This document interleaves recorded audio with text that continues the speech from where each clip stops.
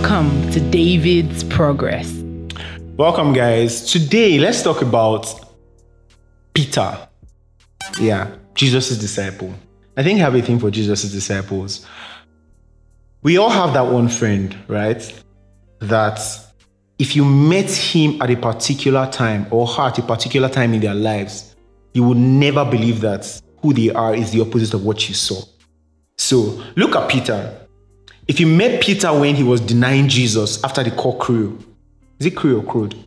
After the cock crowed, would you have believed that it was the same guy who would cut someone's ear for Jesus? No, because you're just like, what? How can it be the same guy? Or worse still, would you have believed that it was the same guy who would speak to 3,000 people on the day of Pentecost? It's weird, right? Now, the point I'm trying to make is, you don't judge people by the first time you met them. You should never do that. Of course, first appearance matters, what's that thing? First impressions matter, very true. But many times, as human beings, we do the first impression thing. But you need to be patient enough to give people the benefit of a doubt, to give people, and it happens both ways, in the sense that, what if you met him when he cut the disciples' ear? Would you have believed the soldier's ear? Would you have believed that it was the same person that would deny Jesus? No. So the point I'm making is, it can work both ways. If you meet someone at their best time, give them the benefit of a doubt that this person is not perfect. This is a great guy, this is a great girl. Every day may not look like this. It's the same way if you see someone that's really terrible. Every day may not look like this. This is literally like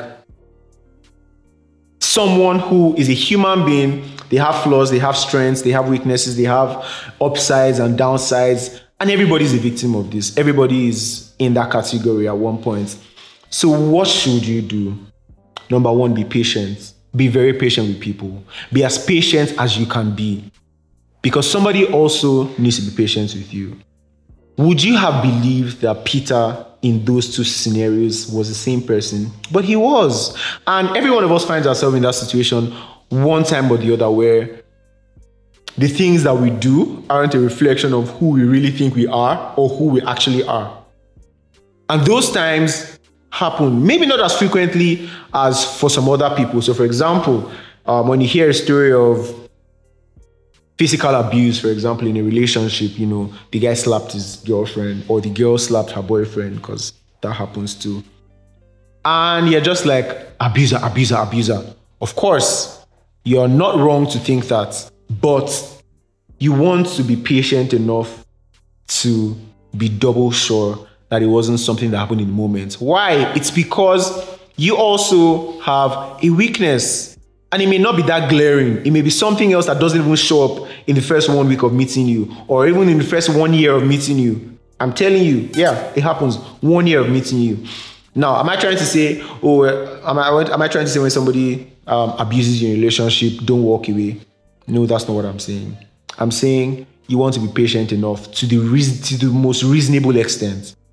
If that happens in a situation like the abuse thing that I mentioned, for example, where you've noticed other patterns and then that happens, it's not striking. But if you've met someone, they've been great all their lives, and then that happens one day, two things can be involved. One, it's either they've been pretending all along, or it was an honest mistake. And to be honest, I don't have any set of rules for you to judge which is which. Number one, just pray to God and trust God that you're not making the wrong decision, or you are not judging the person wrongly. But number two is give them time. Give them time. Give them time. Many times you would realize that even you are not as perfect as you think. Even you are not as great as you think. Even you are not as put together as you think. So is the other person. So are the other people around you. And what this does for you is it gives you a better estimation of yourself. So you're more patient even with yourself, because there will be those times when you will do something so foolish and you just be like, how did I ever do that? I did not think this would ever be me in my life. It's the same thing you will have done to someone else, but you're doing it to yourself as well. Now, I'm trying to explain that. Give yourself some time. Be patient with yourself. Be patient with people. We're human beings. We can be very foolish. These things happen. give yourself time.